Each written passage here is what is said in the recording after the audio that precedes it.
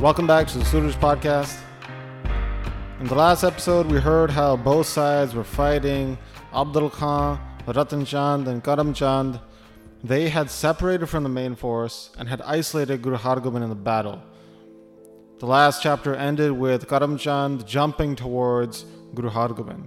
So chapter 43 now begins describing when the son of Chandu, named Karam Chand, jumped in front of Guru Hargobind. The two others, Ratan Chand and Abdul Khan, were behind him slightly.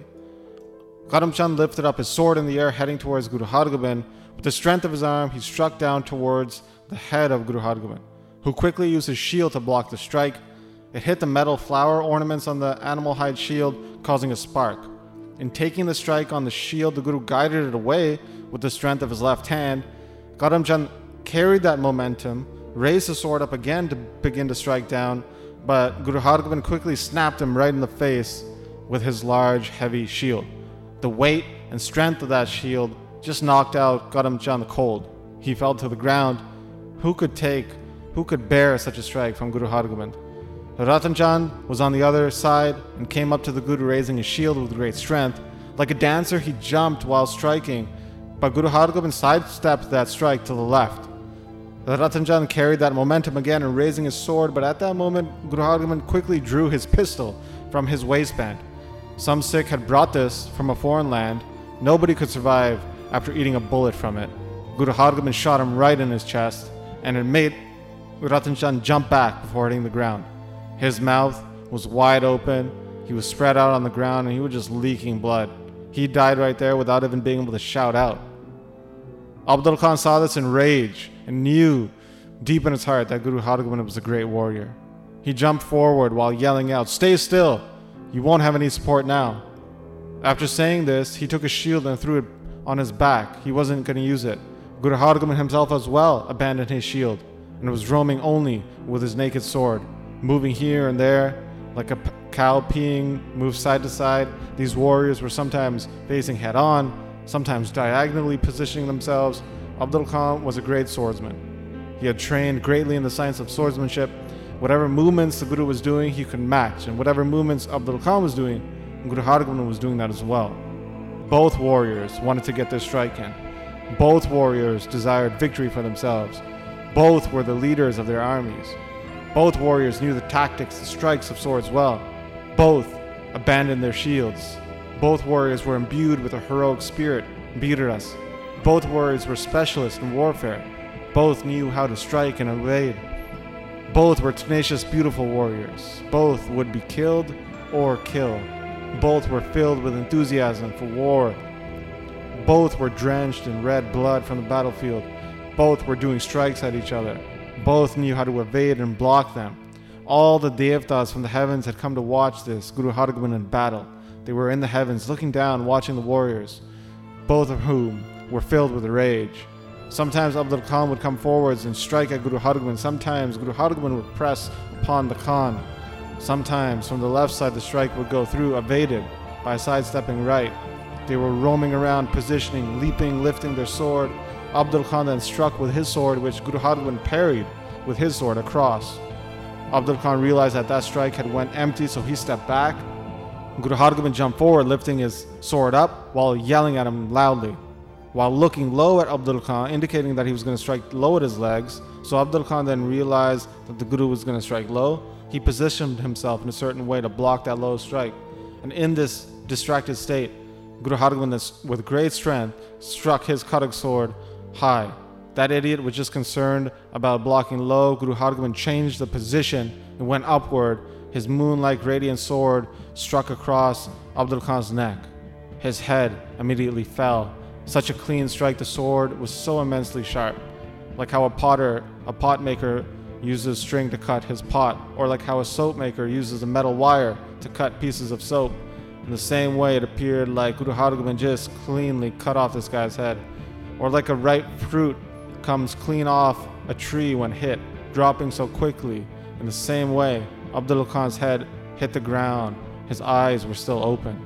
His body hit the ground like a tower that has been hit by lightning, or like how an earthquake takes out a watchtower. Guru Hargobind looked at Abdul Khan, who was laid out on the ground without a head, dead, At that point, it was absolutely pitch dark. The dead Khan was right near Guru Hargobind, and Guru Hargobind spoke out saying, "This person who mounted up against me is now dead. These Turks, so arrogant. These idiots. Eternal bliss and victory is forever to the Satguru." When Guru Hargobind said this, Karamchand then regained consciousness upon hearing these words of the Guru. And he thought in his head, he's talking about the Nawab, Abdul Khan. He must be dead, but I don't know what happened to Ratan Chand. Sikhs will soon come here. I should go at him now before the Sikhs come and kill me in great rage, understanding me as their enemy. Now he's alone. He's tired after fighting greatly. I should get up and kill him. I'll obtain such praise. I'll go and tell the emperor that I killed the Guru. So Karam Chand thought this. Then he got up while yelling, "Stand still! You killed the Nawab, Abdul Khan.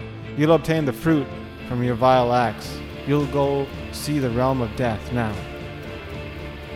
Guru Hargobind looked over at Chanda's kid in great rage and said, "You're still alive? You haven't gone to the afterlife with your buddies? Oh, they're probably waiting for you. Why are you taking so long?" they're thinking. "So come, quickly, towards me. Otherwise, you'll have to go to the afterlife alone." Hearing this, Karamchand quickly pressed upon the Guru with his naked sword glistening in the dark. He was running towards the Guru like a moth going towards the flame, flying into the flame to burn up. When the idiot got close, Guru Hargobind yelled out, saying, "Ready yourself. Take the first strike with your sword, with all your might. Otherwise, you'll regret not getting the chance while you're dead." Hearing this, Karamchand struck towards the head or the shoulder of the Guru, who saw the strike coming and tried to parry it with his own sword. Karamchand, with great rage and strength, did the strike, and when the swords clashed each other, both of them broke. Falling to the ground, both were holding only the handle to their sword. Looking at this, Guru Hargobind paused and thought, thinking he has a katar in his punch dagger, his waistband. But if he kills him with this, then the enemy will receive death from a weapon. And for this reason, I shall kill him with my bare hands. So this goes back to the thought that weapons are divine, and death from a weapon, Sarvaloka Devi, results in moksha, liberation. So Guru Hargobind here doesn't want to give him that honor. Guru Hargobind also thought, well, he's also without a weapon, so it's not proper for me to strike somebody who's unarmed. At that point, Guru Hargobind grabbed him with his strong, long arms. Karamchand tried his best to get out of the grip, but it was like a rabbit being squeezed by an elephant's trunk. Guru Hargobind with strength was twisting, snapping all of his joints. He couldn't get free from it, from these locks and breaks. Guru Hargobind was showing his strength of both arms like a deer being caught in the grasp of a tiger. Guru Hargobind, in grabbing him to the side, saw how light he was, and he picked him up, spun him around for a bit, and then threw him down to the ground hard, head first. His head split. His body crumbled up. All of the joints of his body were dislocated. This is how Guru Hargobind destroyed these enemies. He looked around in all four directions right after that, seeing that nobody else was there. Those who were left alive from the battlefield had ran away. It was so dark nobody could see anything at this point, though. Wherever the Turks were, they had run in fear. They understood that their commander must be dead. Slowly, when all these cowards had run away, Bidhi Chand saw that there was no enemies left. So he quickly went back to see and get news of the Guru. He was slowly looking around over here and there.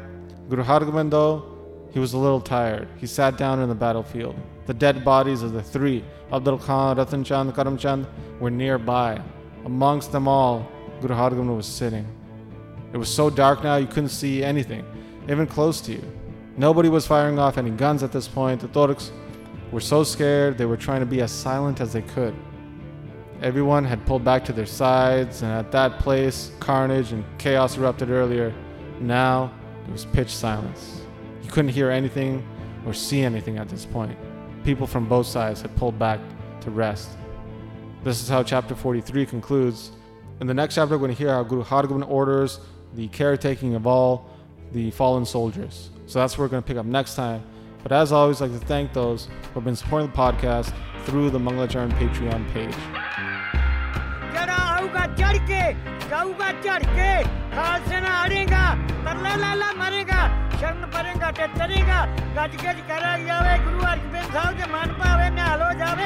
Sat Sri